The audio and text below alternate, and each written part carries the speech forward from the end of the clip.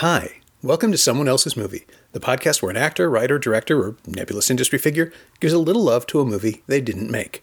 I'm Norm Wilner, senior film writer for Now Magazine, and this is The Other Thing I Do. My guests this week are Adriana De Leonardo and Sarah Rotella, the writer and director, respectively, of Almost Adults, which had its world premiere last May at the Inside Out Film Festival in Toronto and launches today on VOD platforms worldwide. It's a sweet little comedy about two young women dealing with some stuff, and it bears almost no relation to the movie they chose to talk about here.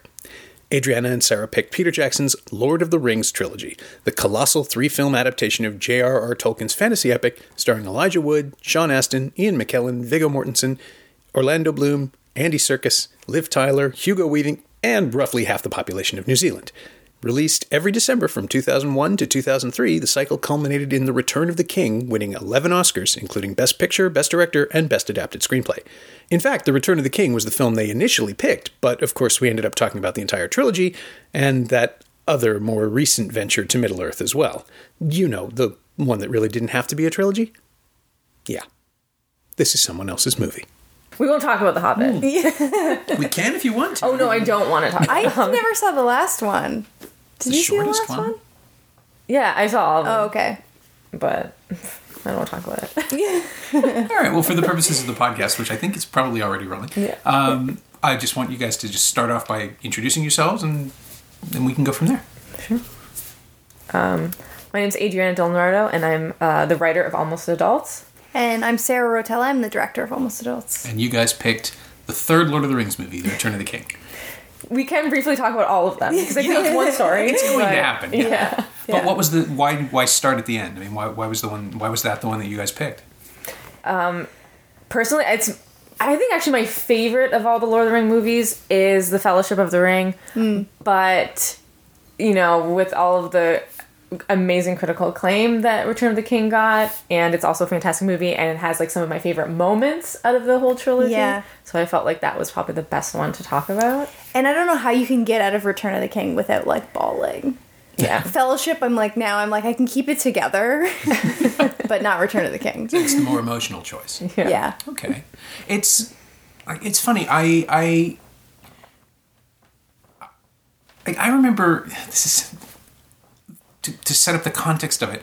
I got some of the angriest hate mail I've ever received as a critic or a writer at all for suggesting that maybe it could have been two movies. 2 4-hour films, that you could shave an hour out of the Two Towers and that it would still function and have all the emotional impact. So clearly the Lord of the Rings movies are a bit of a sensitive spot for me. But also I've had, 15 years to digest that and move on, and I'm okay with it, and people can have the opinions they want to have, and it can be 3 movies. Yeah. It's all right. I mean, clearly it wasn't a problem for anybody else. But I'm also older, so when did you guys come to it? What was your first experience of it? I originally read the books when I was around 12, 13 years old. But you have to tell the story of how you got the books. Yeah, so I was babysitting my parents' friends' kids. So my parents and their friends went out to dinner and I babysat. And instead of giving me money, they gave me the Lord of the Rings box set of the books. And I was like, I didn't know what it was. And but I was really into like comics at the time. And they're like, oh, these books are great. They're like fantasy. We really think you'd like them. I was like, okay, so I read them and I loved them. And then it was a few years later that the films came out, and I was so excited. So I went to like every single premiere, the midnight premiere when they were still doing those, and I would go into school the next day super tired, but I didn't care because I was on a Lord of the Ring high. So that's how I came about the films. I was in high school though when the films came out, all 3 of them. Yeah. And I'm the total opposite because I hadn't read the books. I didn't even know of the books. When I was in like elementary school, I read all the Chronicles of Narnia books. Sure. So I was more kind of in the Lewis side of it. But then my friend, when Fellowship came out, he was like, I really want to see this movie. Like, he had read the books. He was really excited. And I was like, sure, it sounds interesting. I'll go. No idea what I was in for. And I remember seeing the Fellowship and being like, this is so, like, probably grade 9. I'm like, this is so cool. Like, I love this. And then by the time Return of the King came out, I think we were both in grade 12. So it was like end of high school. But kind of, yeah.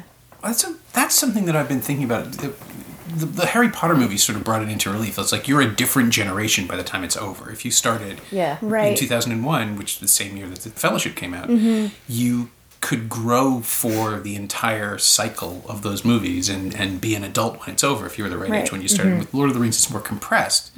But that's also, that window from grade 9 to grade 12 is pretty drastic for maturation, for figuring out who you are. And so, yeah, you basically took the journey. Like, you guys were it exactly almost the right felt age. like, you were just, like, growing with these characters. Like, when you start high school, too, you're like, I'm like Frodo and everything is great. And then you end high school and you're just, like, destroyed Frodo that just wants to leave. Yeah. So, okay. So was it ritualistic, each one? Did you make sure that you, like, clear your entire schedule to go see it and block off the day? Was there... It was like a countdown. Like, I was pretty obsessed. Yeah, it would be like... I think I saw each film at least 2 to 3 times in theaters when it came out. And like I said, I went to the midnight premiere, and I went to each one with someone different. Someone that was equally as obsessed with the films as I was. Because I didn't want someone that was going to be like, this is boring, I don't want to wait 6 hours in line to see Lord of the Rings. Like, it was like, we made a whole day of it. It was like a countdown, and it was a countdown until it was released on home entertainment, like... And that took time back in those Back in those days, it would be like 8 months later. Yeah. It wasn't like... Yeah, it was like August, right? July or August. It's like watching it It'd for be the first time again. It is, yeah. And I think it's still, I mean, blocking off time for the movies, like, it's still like that now for us. Because in high school, you know, you just have school, but then you have time. You could go see the movie 5 times if you want. But last year, we actually went to New York because they were doing a live orchestra accompaniment with all 3 Lord of the Rings movies. We were like, well... These 4 days were off. Yep. Booking them off. Howard Shore came out at the end. I was bawling. It was great. He probably just saw everyone's, like, ugly face because everyone was crying, like, by the end of it. Those poor musicians, their fingers must have been bloody. 9.5 hours. Yeah, No, they broke it up, though. It was, they did 1 on Friday and then 2 on Saturday. Okay. I was afraid you were going to tell me, no, they was the extended version. They extended all 3. They were chained. It was 16 hours. Yeah. So have you seen the extended? I mean, which versions do you prefer? Before we even get into the movies themselves, this is the stuff that fascinates me because, like, I remember Peter Jackson being the weird New Zealand guy at TIFF who would bring these really fun monster movies. That's where I met him first. Yeah. And, you know, like, we're almost the same age, and he was sort of coming up as a filmmaker when I was coming up as a critic, and so we would run into each other every few years.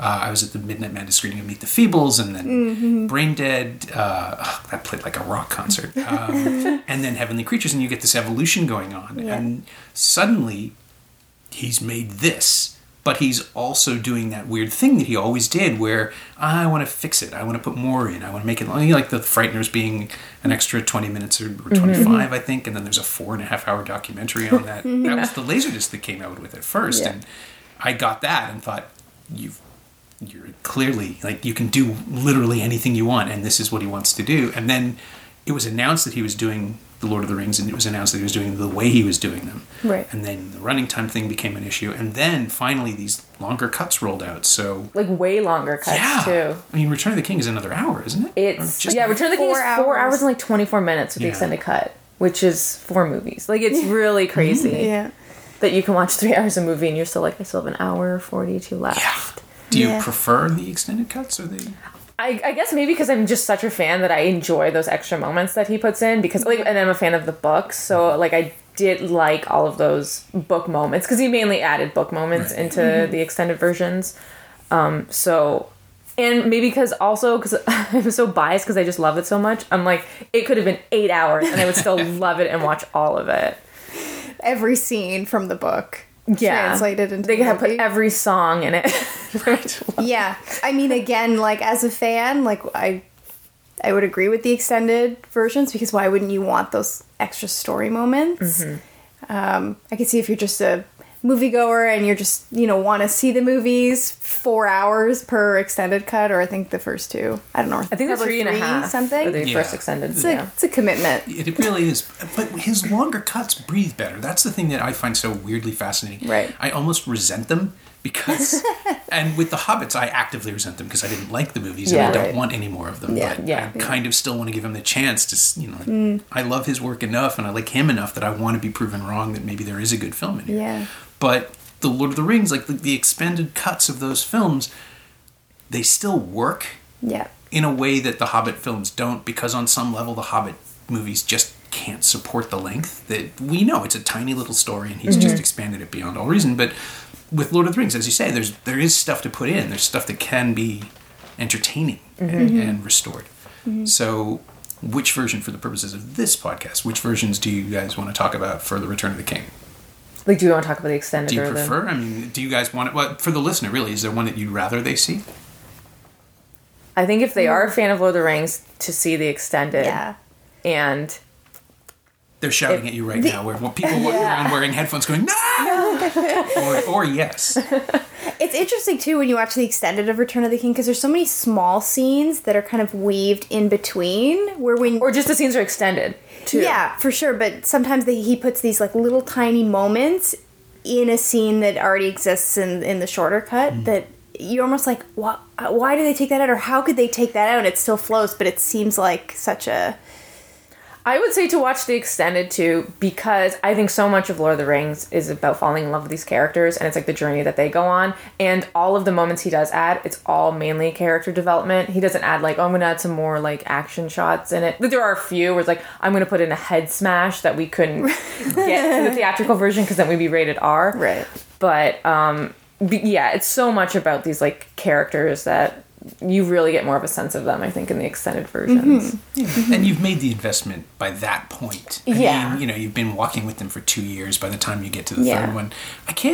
That's the other thing that's really struck me as odd, is that I can't imagine binging on them, partially because of the length of time that it takes to do that, but also because these are like, you're supposed to walk away. You're supposed to come back later. I mean, it is all one movie and everything, but it felt more appropriate to sort of re-immerse myself in that world every December for 3 years rather than sit down and do it all at once. I mean, I wouldn't want to do it with the Harry Potter movies because the actors would age really fast and it would be creepy. But, with Lord of the Rings, they shot for 18 months. The whole thing is one shoot and one gargantuan epic shoot that never really ended. The week before the Return of the King opened, they brought...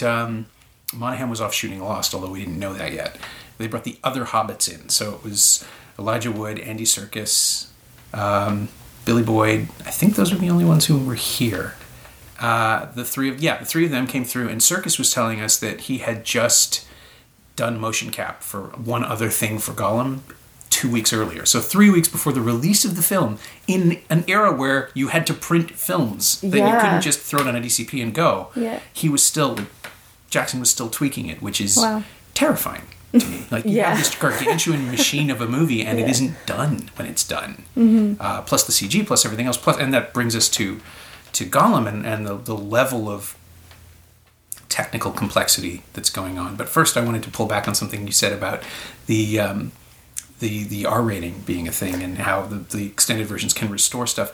That's the thing that I can't quite stop thinking about watching them again, is that Peter Jackson made like the most violent movies ever made, and they were fun and enjoyable. And what doesn't come through in Lord of the Rings is restraint. Like, he's still doing everything. He's just found a way to make it like PG-13 fun and epic, sweepy adventure. Yeah, but without, I guess you can kill as many orcs as you want. I guess that's the thing. It's just like, as long as it's not like a human skull being crushed, then it's okay if it's this like fantastical orc. Because they're not real. Yeah. So. Well, that's the thing, right? Now you can do it with, I think they've established it with all the supernatural action movies. If the blood isn't red, you can get away with it. It can be as black in the Hellboy movies as they want it to be. Right. Or yellow, and like colors are okay. But that makes sense too, because in Lord of the Rings, all the orc blood is also like this really dark, almost like a purple, yeah. It's just fun to say ochre. the whole world of those movies is so kind of remarkably ridiculous for the way they can keep straight faces in these these are real actors doing this, which is I think the key. But you do have Ian McKellen walking around going, oh, they have a cave troll, and it's delightful. You're just so happy. So this is the thing that the other thing about the Harry Potter movies and the Lord of the Rings movies is that now all of a sudden these films are gateways into the work of these this really serious cast. David Thewlis told a story about being worried that people are going to discover, the kids too young will discover Naked and Total Eclipse and all these very adult movies he's made because he was in the Harry Potter films. And with Lord of the Rings, you've got the body of Ian McKellen's work and Viggo Mortensen, who is, he's a Cronenberg regular. He's that guy. So was it your first exposure to those actors? I think all of them except Sean Astin. And Liv Tyler. Yeah. And Cate Blanchett. No, I think even Cate Blanchett at the time. I don't think I saw her in anything else. When did the first X-Men come out? 2000. That's before, yeah. So Ian McKellen also. Oh, that's sure. right. That's right. Yeah. Yeah, and I saw the first one too. But I think most of them, though, I had never heard of really any of them. Even Elijah Wood was like a pretty big actor because he was like a child star. He was the biggest name, I think, at the time. Yeah. And I don't think I saw him in anything. I think I could see he was in a movie when he was younger with Christina Ricci. No, I really like Christina Ricci movies growing up, so that's why I know that Elijah Wood was in The Ice Storm. So I saw him in that. Yeah, I was like Sean Astin and Rudy, and that was basically it. Yeah. Oh, maybe too, because we were kind of it was around grade 9, grade 10, so I was kind of younger. I would have figured the Goonies, but I'm old. I've never seen the Goonies. Maybe because I do not like horror films, and when I was younger, I thought everything was scary. Yeah. So the Goonies would have been too terrifying really for scary. me. Yeah. And then did The Matrix come out before Lord of the Rings? Yes. The first one? Yeah, so 99. Hugo Weaving also. But yeah. Yeah. Sure. So maybe... Blonde elf Hugo Weaving. Hugo Weaving has had this fascinating career of just being the stern man in all of these movies. And he's great. He can do anything. Yeah. But it is kind of it's the giveaway now that's they're shooting in Australia or New Zealand. That's Hugo Weaving will be in it. Like the Wolfman, where it's you didn't make that here. I thought it was so interesting too that Lucy Lawless was supposed to play Galadriel, but she was pregnant at the time, and so she passed on it. Yeah. And I was like, that could have been a completely different movie. Yeah, it really is. It's not wrong, but the energy would have been totally different. 100% different. And somebody else dropped out too, right? Was it Mortensen the last minute replacement for Viggo Mortensen? Yeah. It was supposed to be someone Townsend. It was. Stuart Townsend. He was supposed to play it, but I can't remember if it was he wasn't the right fit, or they started shooting and they're like, no, this is not who Aragorn's supposed to be, and then they got Viggo in last minute, Right. which is crazy That guy because commits. On a moment's notice, will you give up a year and a half of your life to go ride a horse? Yeah. And learn how to sword fight and be the best sword fighter in that film. And I knew him at the time, I think, basically from The Reflecting Skin, which was this obscure Philip Ridley movie that just got a re-release last year. But again, if you're a fan of The Lord of the Rings and you go and see this, he plays a GI in late 40s, early 50s America dying of radiation poisoning and freaking out his younger brother. That's the movie. Yeah. Yeah. But he's fantastic, and it's just I will watch him do anything. But then when I heard he was in The Lord of the Rings, it's that seems... who else knows who he is? A handful, maybe outside of Hollywood or casting directors. It was just really great to see this. It's great to see Jackson giving actors this kind of exposure. I mean, Dominic Monaghan was virtually unknown, if not totally unknown. Yeah. Right? His first feature film. I think so, yeah. Billy Boyd's second, I think. And there's just all of this talent gathered, and they kind of went collectively crazy for it. They just all... there's not a weak link. Even the tiny little roles like John Noble and Brad Dourif who show up for 5 minutes, or Sean Bean in his career-defining role, being the guy who gets killed. all the time. It is you can look at it as an acting exercise, and most of it is these people are in ridiculous furs, and I think 2/3 of the population or the GDP of New Zealand was dedicated to producing costumes and tech and working on it. And it hears every person you ask in New Zealand either worked on Lord of the Rings or knows someone very close to them that has worked on Lord of the Rings. It just took over that country. And I remember when Return of the King was at the Academy Awards the year it won everything. And I remember Peter Jackson doing an interview and saying that how shocked he was that none of the cast was nominated, because it was a cast that connected to so many people that brought people to tears like night after night after night.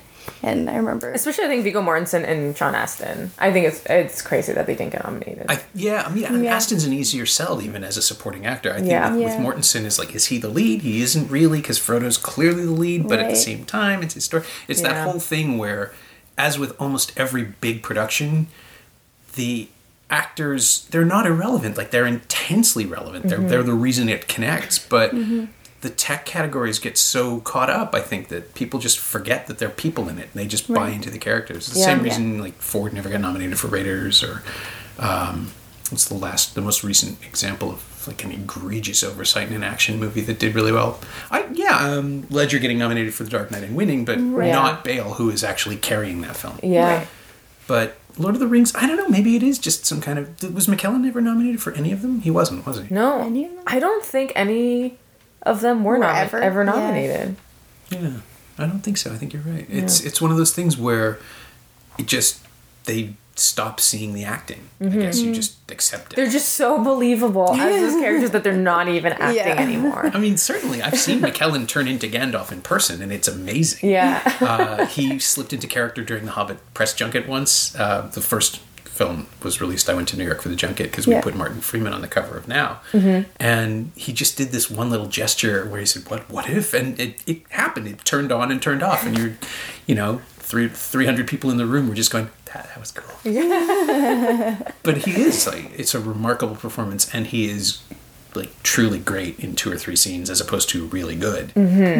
Just like the first moment the moment in Fellowship where I clicked into it was that moment where he looks at the ring, realizes that it's real, and just collapses physically, sort of shrinks before bucking up and realizing what's coming. That's such a great moment. I read that years and years earlier and thought, I guess you just ignore it. How would you even get a moment like that into a movie this big? And there it is. He found a way. Yeah. It is a shame that nobody got recognition. But, I think Peter Jackson is doomed to never be appreciated for, the things he wants are not the things that the mainstream wants, even though he made these gigantic movies, which are the definition of mainstream pop blockbuster entertainment. They're still weird and idiosyncratic and strange, and he used little people in long shots, and they're completely unconvincing, and nobody cares. It's just how he wanted to do it, and it's fine. And then for the Hobbit movies, he came up with these elaborate... He was really proud of this. These elaborate double... I don't know how to describe it. They're sort of double matte shots, but they're digital opticals performed on 2 separate stages. So you can have hobbits... all the actors playing hobbits and dwarves are interacting in one scene.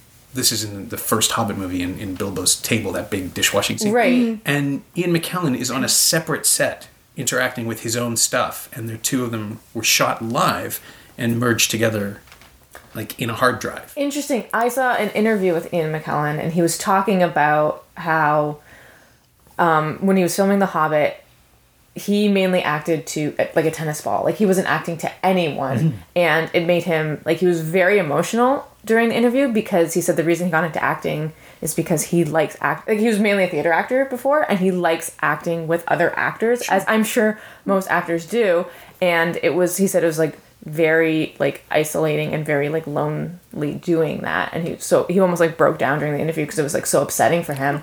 And so I've watched all this behind the scenes and special features for all the Lord of the Rings movies, but I haven't for The Hobbit, just because I wasn't really as into them.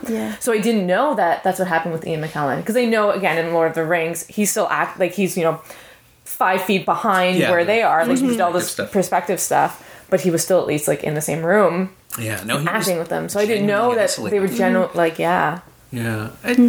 Poor guy. I know. He said it would just be him in a room. And I'm that's heartbreaking. For months and months. For months and months and months, yeah.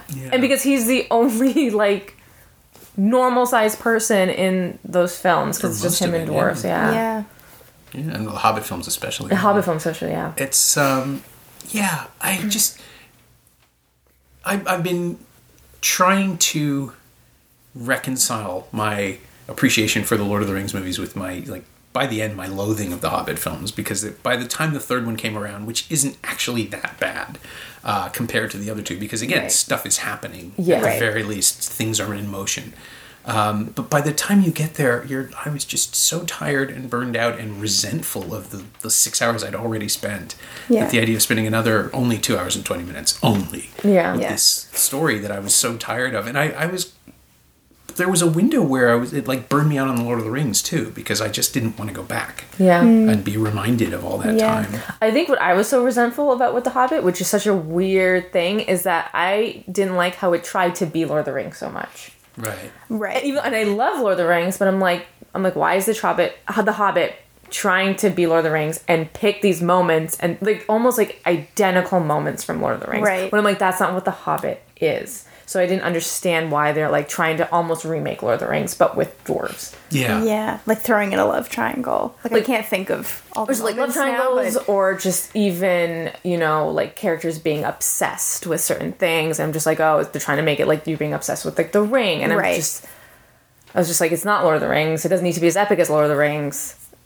Don't make it Lord of the Rings. Make it The Hobbit. Which is funny talking about the extended versions, saying that we prefer those because you want extra story moments. But they didn't Where put the story moments from The Hobbit. That's No. the problem. Yeah. Is they expanded on it. Yeah. And that was the weirdest part about talking to Jackson when the final Hobbit movie came out, was that he was absolutely convinced that you should watch The Hobbit first. That now he's made, like Lucas in the prequels, he's made a 6-film cycle that starts with The Hobbit and ends with The Return of the King.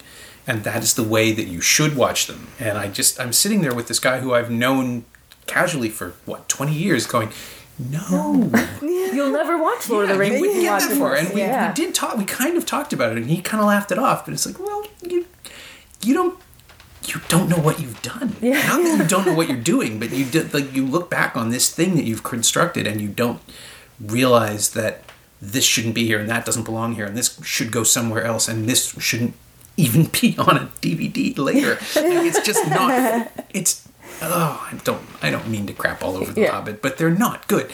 And the going back to Lord of the Rings maybe 2 years later was the way I got back in. And I will never look at The Hobbits again, although the extended version maybe someday when I've sufficiently distanced 10 from years it. down the road. Yeah, but what it is there are these 3 really good movies, this one solid adaptation, and then there's this other one which just demonstrates to me that he still wants to make that one. Mm-hmm. And so the other thing I got from him at the final press junket was the promise that he's not going to do it anymore. It's like, we're He's not going to do the Silmarillion. Right, because I was saying, like, this is it, right? There's no Silmarillion, you're done. Yeah. And he said, well, there's some stuff from the Silmarillion in the final. Yeah. There are dialogue references and things like that. But he really does, like, he loves it so much that I think he will kill himself trying to find a way to make it all perfect. Mm-hmm. But by the same token, I think he knows that this is it, that there can't be any more. Right. And I think if he was being honest with himself, I know he didn't intend to direct. It was going to be Guillermo del Toro. Yeah. He let himself be dragged back in, but I think that made him happy. I think he wanted to be the one to steer it. I was happy when I found out it was going to be Peter Jackson, though, because I was like, again, I love Lord of the Rings so much. I'm like, of course. You're like, this is amazing. Why I get to wouldn't he direct experience that all over again with 3 new movies in this world, right? Yeah, I was just like, I get to go through my Lord of the Rings mania again. And then I saw the first Hobbit, and I was like, oh no. And I'm like, I didn't even want to admit to myself that I didn't like it. I'm like, am I not a Lord of the Rings fan if I didn't like The Hobbit? It's the same crew. It's the same people making this movie. Yeah. And I was like, oh. I couldn't even admit it to myself for a while. And I was like, no, I don't like it. I can't pretend I do. It's funny, like, I don't, not a big, like, Star Wars fanatic, but how you were saying, it's like, Peter Jackson said you have to watch The Hobbit first and then go to Lord of the Rings. It really sounds like episode, like, 4, 5, and 6. Yeah. Versus, like, 1, 2, and 3. Yeah, it does. Yeah. And just, like, on the terms of if you're just strictly seeing them as, like, films, and if you forget that they're books, like, The Hobbit just doesn't, the movie isn't as good as Lord of the Rings. Because, like, my sister came with me to see the first Lord of the Rings, Fellowship of the Ring, and she didn't read the books. She had no idea what this movie was about. Mm-hmm. And she wasn't also even, like, a big fantasy or sci-fi person. And when she saw the first Lord of the Rings, She loved it. She was like, this is the greatest movie ever. She didn't know there were 2 more. She was just like, why did they end it like that? She's like, I don't understand. Do they destroy the ring? And I'm like, there are 2 more movies. And she was like, oh, thank God, I loved it. Yeah. So, but I think if she also saw The Hobbit and she didn't like it either. But I think if you had started with The Hobbit as someone who knew nothing about any of these movies, you'd be like, Lose more people. yeah, you'd be like, oh. Yeah. Because it's interesting because Lord of the Rings does... There's a lot of singing and True, there's yeah. a 40-minute Yeah. scene of them eating. I'm over this movie. But I think it really, like, Lord of the Rings really has themes that kind of extends outside of the audience that are, like, the fans of the books. You know, it's exactly the same with my sister. She's not a sci-fi kind of fantasy. She's not even really, like, a big moviegoer. And, like, I remember the Two Towers, my parents had pay-per-view, and the Two Towers was on pay-per-view, and my sister and I watched it so many times that we could just sit there and, like, recite it. And there would be, like, Elvish, and my sister would just be saying it, like, as the movie was on, because we just wanted to keep watching it. But yeah, it really kind of expanded outside of... I think it's traditional when you have, like, a sci-fi movie, there's such a... You know, there's film festivals that are for horror and sci-fi and fantasy, right? Because there's that audience. Well, I think it's Lord of the Rings are... Because there's so many different story plots as well that everyone's going to relate to something in it. Right. Too. Like friendship or, like, the romance relationships or yeah. the underdog story or good versus evil. Like, yeah. Yeah. Environmentalism. Like, Yeah. there's so many different themes. And you can do the homoerotic reading if you want to with Frodo and Sam, and that's simply not present in The Hobbit. I mean, I guess there's the sense that some of the hobbits are buddies. I don't think. Yeah. I mean, Return of the King, I'm like, Frodo and Sam, and Merry and Pippin, and then Pippin and Gandalf. Like, it's just everyone. It is basically a very fertile realm of slash fiction happening in and around the Lord of the Rings. Yeah. But it works because the performances are there. Like, you buy it because there's genuine feeling. I like that there's a gay reading that is as valid as the straight bro dwarves and hobbits thing that's going on. It's just people being... But yeah, it is possible to read an entirely different emotional motivation into virtually every character in the Fellowship, which is sort of amazing. And they all pay off in the third one. I was going to say there's some structural stuff that's necessary to make it 3 movies, and I'm still kind of weirded out that they didn't put Shelob at the end of the second film because that's the greatest ending that you could possibly have. I mean, in the book, you're just like, what? Yeah. Frodo's dead? Like, how can you end it like that? Or like, what's going to happen? So yeah, I thought for sure they were going to end the second one with Shelob's lair, or at least introduce, right? Yeah. Like, here is a giant spider. Come back next year. Yeah. Yeah. But then it's not until like it's like honestly, I think 2 hours into the third movie that Shelob is it that comes far? in. I know it's a in the while. extended it is. Yeah. Oh well, sure. But yeah, and the regular, the producer's cut, I'm not sure when she comes in, but it's a while. Yeah, and ending on the battle is still pretty cool. I mean, I my argument was that if they'd ended it with the beginning of the final battle, if you get Fellowship, if you make it 4 hours and you go all the way in, and you end with the final charge or with that peril point, and then just come back to finish it, you've got a roller coaster straight down to the end of the second film. If you only do 2, and I got angry faxes. That's how far back this goes. But, well, wasn't it originally, I think it was originally supposed to be 1 movie, and then New Line was like, okay, no, let's make it 2 movies, and then I think whatever happened, Peter Jackson's like, no, we need 3 movies, it's 3 books, Or maybe the 3 first movies. one came out, and they were like, studio. No, it was 3 movies. By the time it went into production. Yeah. But originally it was supposed to be 1, then 2. Bob and Harvey Weinstein, when they had it, were going to do it as 2 at Miramax. I don't know who was going to direct it at the time, but it was they were talking about 2 3-hour films. And then by the time New Line picked it up, I think that's where the money came from. Like they could do it all. And it was Jackson who came up with the idea of shooting 1 continuous production. Yeah. And breaking it up into 3 films. Because I guess that saves money, right? If you do it like that. You never shut down. You just keep going. I think it's 18 months and something like 180 million all in, which is incredibly cheap. Yeah. Given that I think the Hobbit movies each cost about that much by the end of it with all the CG and the frame stuff. Did you see the Hobbit in high frame rate versions, or did you just see it conventional? I think we did. I remember seeing the first one in the high frame rate. Yeah, I did see the first one in the high frame rate as well. That's how they screened it for us too. Yeah. And Yeah. then they didn't for the other two. Yeah. because I think they knew. Yeah. Well, it just looked it looked comical. Yeah. Yeah. I found like it works against the things that Jackson loves, which are those sweeping pans. It Yeah. flattens everything out, and all the action seemed to tilt in a weird Right. way. Mm-hmm. It was just really unpleasant. I have talked to Douglas Trumbull about the new HFR process, the one he created that was used in Billy Lynn. Okay, I was which is gonna talk about Billy 120 Lynn. frame, Yeah. which is 4 times the speed, 3 times the frame rate of The Hobbit, which was shot at 48. Yep. And it's still not working. I didn't like Billy Lynn either. I was just like, what makes a movie is that it looks cinematic, and I'm like, I don't want it to look as real as it possibly can. Right, you can see sets. You You can can actually see that props are props and Yeah, things right. aren't real. And you know what I thought too is that you could actually see that the actors were acting. Yeah, in a weird way. Mm-hmm. There's some kind of the veil is missing, and I felt that in the first Hobbit when they screened it for us, was that you could see, like, yes, you can see stitching on the costumes, but that makes you aware that they're costumes. Exactly. Yeah. It's not dwarven stitching. It's, it's a wardrobe mistress. It's Yeah. somebody who's actually just repaired something. Yeah. I think it takes you out of that movie moment or just that experience.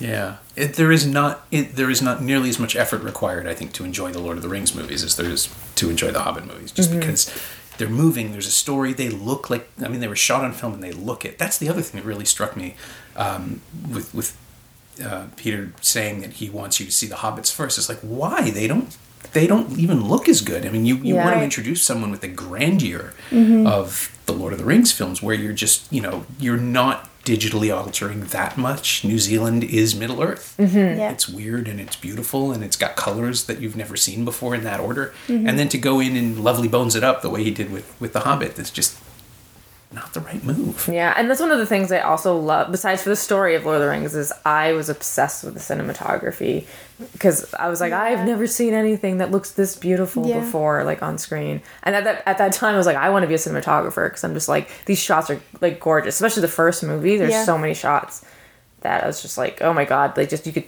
just turn it into, like, a painting, or it's just beautiful. Yeah, they get a lot more frenzied. But the first film is sort of almost idyllic for at least a good hour, just before things really start rolling. Yeah. I'm sorry, I cut you off. No, I was just going to say there's so many traveling scenes in the Fellowship, right? That you're talking about, like, the landscape. Not even the landscape, just, like, there's a shot when one of the Black Riders is riding towards, like, Bree, and there's, like, this light coming through, this blue light coming through the trees and the forest, and it's just, I'm like, oh my god. Yeah. Yeah, they are gorgeous movies. They're just, it was Andrew Lesney, right? Yeah. Shot them. Yeah. Who's just this amazing eye. But I keep pulling in my brain at images, and it is the naturalism is the thing I think that sells it, is that you are watching people be people in this world instead of a big stylized Star Wars prequels kind of reality where you just get the sense that half the stuff on screen isn't real. And even though there are big battle scenes which do kind of turn into software fighting software, which is the thing I hate the most about epic CG films, you still have the individual humans or dwarves or hobbits. You have the people to connect to in these movies. That is the thing that keeps you watching instead of just sort of mentally checking out. Whereas in The Hobbit, it's like, oh, barrels on the water for 25 minutes. And there's some people in them that I kind of care about, but I don't really. And then you have even the scene of Orlando Bloom surfing and skateboarding, whatever that is. It feels like ingenuity for a second, and it doesn't feel like pandering. It doesn't feel like, hey, you kids like this, like the old Simpsons joke, this is the thing that you enjoy to see. It's inventive, and it feels like a character moment in a way that it maybe doesn't have to. Yeah. So I think Legolas has a moment in every single film, like in the Two Towers, how he flips backwards on that horse, and it's just like, right. And then him taking down the Oliphant in Return of the King by himself. Like, he always has his one really big epic awesome moment. elf moment. Awesome elf moment, yeah. Contractually obligated. Yeah. I have to be super cool at least once in all of these films. Yeah, which is not easy when you look like objectively silly. The elf, that's the thing that really strikes me too. The elf makeup, I said it again, the elf makeup is goofy. Yes. But everyone carries it. Like, the actors pull it off. If you're going to cast Hugo Weaving and Cate Blanchett and make them look like that, they're not going to play into it. They're going to be quite dignified and regal. And I was really struck by that watching it. It's like, this I should be snickering. I should be giggling Right. at this. When Christopher Lee turns up, he's a very old man. And they're making wizard hands at each other, and they're doing that thing that is kind of, well, really goofy, but they are also... Like their wizard fight? Yeah, Yeah. that's dumb. But it doesn't play dumb. By that point, you're invested in the stakes, and you know, this is actually two friends who've since betrayed each other and are dealing emotionally with that, like, because that's why you hire Ian McKellen and Christopher Lee. They're going to play it. Yeah, it was lovely, and there's nothing like that in the Hobbit movies. There's Sylvester McCoy with bird shit on his head. Yeah. Right. I think that was a Guillermo idea. It feels like the one thing that survived from his idea. It's like, he should have an animal. He loves the birds. He doesn't care. I totally get that emotionally from that development stage. I didn't get to ask Jackson about it, but it's dumb. Like when you see it, it's like ew. You're laughing like at it, right? Yeah. You're not laughing with him. Yeah. Yeah. And the cinematography doesn't help either. Yeah. Yeah. You're just confronted with the fact that there is an actor with fake bird poop on his Yeah. head, and nobody else is saying anything. Yeah. I mean, I think that's where you have Aragorn. That's what's missing from the Hobbit movies is the Han Solo figure, the one who can comment on the action as it's happening and befriend us as an audience. That's what Mortensen does so beautifully. Is he just sort of lets us into the ordinary person's story, which is he's still the best there is at what he does, but he's a guy. Yeah. And he's got father issues, and he's got he doesn't want to be who he is, and he's resisting his destiny, and he's the mirror for Frodo that way. But Frodo is also simple and determined and doesn't question himself. Like Sam does all the questioning for him. But yeah, none of that is in The Hobbit. So there's this hollowness. Plus, I mean, yes, they got Gollum right. Gollum looks great, is better, and Andy Serkis was the AD on the entire Hobbit shoot as a favor, which I found out on the junket too. Oh, I didn't know. Yeah, Jackson brought him down to do Gollum, and in the process of prepping all the motion capture stuff, he ended up hiring him and said, "You want to hang around?" And he stayed and did the whole thing as the either the first assistant director or the second unit director. No, it must have been the second unit director, but he Right. Interesting. handled all of it just because he's comfortable with motion capture. Yeah. And Yeah, that he's like, environment I've been stuff. doing this basically my whole life now. Yeah. He's like, I'm the guy. Yeah. Anybody's gonna do this job. Yeah, well, and the two Planet of the Apes movies are just peeking out over there in that pile, and Oh, yeah. I'm thinking he really is the guy. He's the guy, yeah. And his physical stuff is great, but the voice, like all of Gollum, is terrific. Even in the original, in the first time we see him, it's the Two Towers, right? And he's not in Fellowship. He peeks out, kind you of see his eyes, see- but I don't think Just it's a hint of- Andy Serkis maybe that even does No, that. I remember they were saying that when the Fellowship They didn't came know out, what they he was didn't gonna know look like, what right? he was going to look like. Yeah. Right, Yeah. like it wasn't rendered yet. Yeah, so you just like, So it's just like his eyes. hands, and then he kind of leans into the light, and you see his eyes a little bit. But that's it. But then when he's in, I mean, I remember seeing that in December 2002 and just feeling like the world had changed. Because that, we'd seen digital characters kind of, but they were Jar Jar Binksy. And Yeah. Right. no one talks about that. Yeah. Like as a net positive for the industry, but the way it's used in the Two Towers as simply an element of storytelling is stunning. I remember too, I think when it was Two Towers came out, people thought that like Andy Serkis should be nominated for an Oscar. They were definitely trying for Return of the King. That was a big part of it. And then they tried again for the Planet of the Apes movies, and they'll try again this year, I'm sure, because he is doing stuff that like literally no one else is doing. Yeah. Yeah. But I think the Oscars go to people look at the effect and they don't look at the person performing it, Yeah. Yeah. which is weird. Yeah. I think maybe they even forget that it is a person behind it doing all of that. Yeah. It's like, oh, it's just a computer generated image. Yeah, and we are at a point now, like in Pixar movies, where bits are acting in a way that they couldn't before, which is incredible. But I mean, Gollum would be very different with a different actor. Like the voice would be different, the physicality would be different, and you just have to look at other people's performances in other similar roles to realize what is What going he on. did, yeah. I did want to ask because I'm fascinated that you guys made this tiny little Toronto movie Yeah. for almost no money with virtually no CGI at all, and some color timing as far as I could tell. Yeah. And you picked And then we these. picked Lord of the The final question on the podcast is always the same, which is like, what of this film, what if the Lord of the Rings has made it into your creative DNA? Have you borrowed or stolen or lifted anything? But we can take it in now because I think it's kind of relevant. How does it influence you, or did it influence you? I guess so. From a writing perspective, I loved the scripts as well. I mean, I love everything about Lord of the Rings, but so I loved the scripts, and one of my favorite aspects of the film were the characters and the relationships that they had. And so in my writing, that's what I'm drawn to most is characters and their relationships with each other.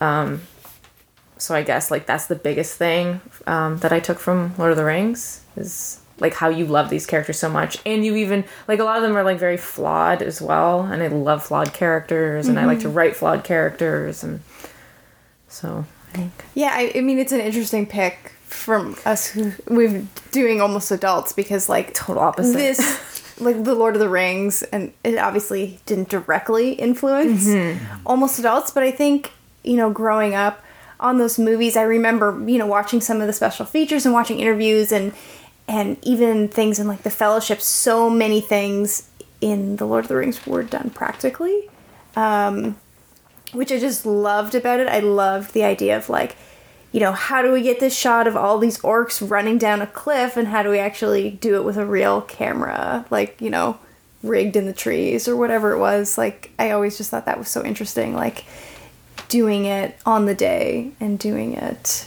figuring out problem solving, how to capture the kind of look you want. Or like Galadriel, her eyes, they're just a bunch of Christmas lights that they put up and her eyes sparkle. Like that's just such, she looks beautiful and the reflection in her eyes look beautiful, and it's so simple, right?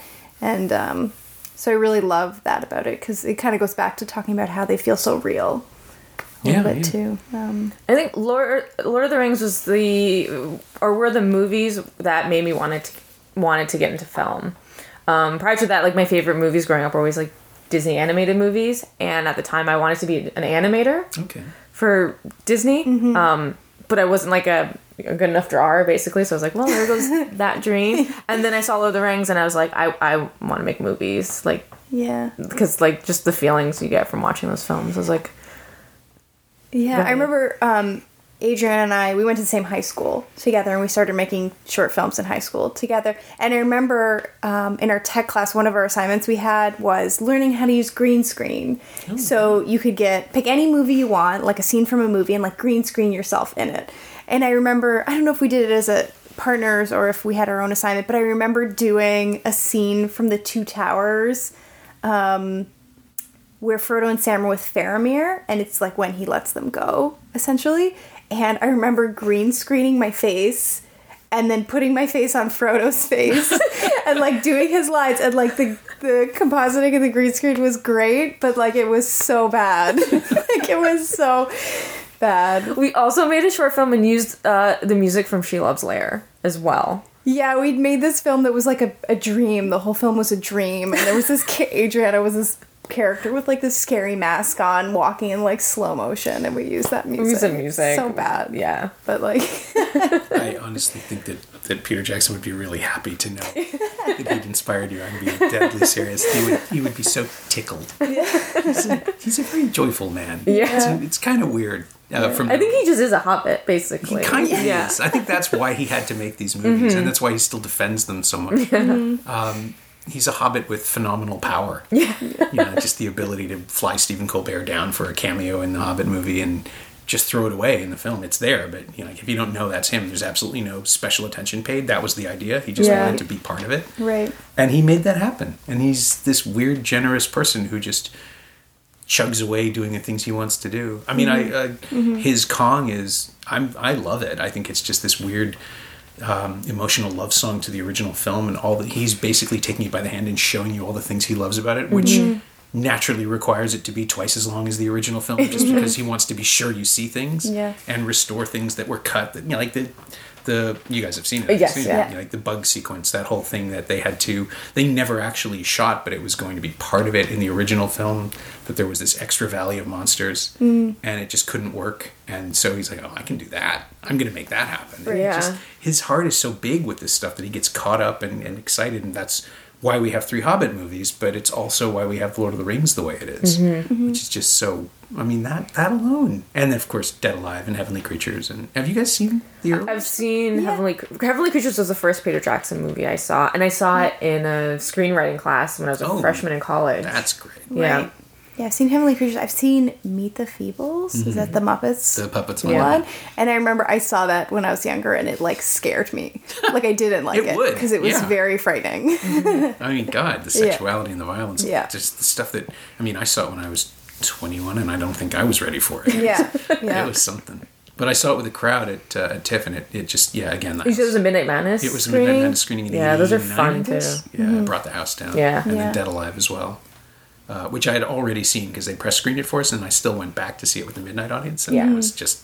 This was a better experience, I think, too. It was unlike anything else that you could get in this city, even now, because it was the Bloor at midnight, and the Bloor wasn't air conditioned very well, and people were just sort of delirious by that point. They'd been at the festival all day, and they were slouching into this hot theater. The sound isn't very good, and it doesn't actually matter because just the images are all that really take over. And it's midnight, but it doesn't start on time. And so finally, when Dead Alive ended, it was 2 a.m. And I must have told this story on the podcast before. I came out sweaty and exhausted, and this giant hand clapped me on the shoulder, and it was Quentin Tarantino, who I'd met earlier in the day on the Reservoir Dogs jump. And he's like, "Wasn't that fucking incredible?" Just like bursting with energy. And yes, it was. All you can do is return fire. And he had behind him, he had dragged most of the cast of Reservoir Dogs. Not Keitel, but Buscemi was there, and Tom Sizemore. Who else? Chris Penn was there, and maybe that. Oh no, and Tim Roth, and they were all just so tired. And you could just see it. They'd been doing press all day, and they were dead on their feet. And he was just like he just pulled them along in his wake, and it was great. And then he went over and said hi to Peter Jackson, and the world changed. I think right there. Wow. But 1992 was a good year for TIFF. Yeah. But the range of his work, like to see him making these movies now, it's insane that he would be that guy. But at the same time, I think he's always just been that big. His vision has always been that big. Yeah. And I don't know what he can do next. Like, where do you go after you leave Middle Earth the second time? Yeah. What's left? Yeah. That's what I was wondering, too. What he's going to do next. Right. Besides for Unfinished Tales or The Silmarillion. Oh, no. No, he promised. I'm holding him to that. We also saw, remember, the stage musical of Lord of the Rings. Oh, we did. Which had nothing to do with Peter Jackson. Right. No, that was produced. Was that launched here in Toronto? It was launched in Toronto. yeah. Because Michael Terrio was he Gollum? A stage actor? He's in there I don't somewhere. remember, yeah. But we saw that as remember. well. We've seen everything. How was it? I never did. I mean, I enjoyed it. Yeah, I thought it was Shelob was fun. really cool. It was like each leg was somebody on like a puppeteer. Okay. And was it like The Lion King with visible puppeteers where you could see the stuff working? Yeah, they're visible. It was. I remember it was like the stage when they were like climbing up Mount Doom. The kind of stage would rise, and those were like it the was two fun, key like art direction moments that I really have in my memory the most. But How long was it? I mean, how much of the book did they get I in? can't remember now. Because it was one. It was It was a one. one-night It show. was one night, yeah, and I feel and like it it was like was 3 the hours. whole- And all of them, yeah. yeah, all of them. Yeah. Well, nobody tried to do that for The Hobbit. Which could have, I think, probably would have been an easier play Yeah, than Lord of the for sure. Rings. Like actually do the book. Yeah. Yeah. Yeah. Because it's just one journey. And it's not anything crazy. Yeah. I would watch. Well, maybe in a few years. Yeah. I'll take some time. Give myself some distance. Yeah. My thanks to Adriana Di Leonardo and Sarah Rotella, whose charming queer comedy Almost Adults is available as of today on VOD platforms around the world. Thanks also to Kate Parks. She knows what she did. You can find Adriana on Twitter at AgeDiLeonardo, AGEDILONARDO, and Sarah at SRotella, SROTELLA. And you can find the Lord of the Rings films on Blu-ray and DVD from Warner Home Entertainment in no end of special editions, box sets, and alternate cuts. They're also available on iTunes and Google Play, and I believe they're on Netflix too. As always, you can find me on Twitter at Norm Wilner, and elsewhere on the internet at NowToronto.com. You can also find this podcast on Twitter at Semcast, S-E-M-Cast, and on the web at someoneelsesmovie.com. If you want to leave a review on iTunes, that would be very kind of you. It doesn't have to be a 1,000-page novel or anything, but some nice thoughts are always appreciated, and you can even mention wizards. Thanks for listening.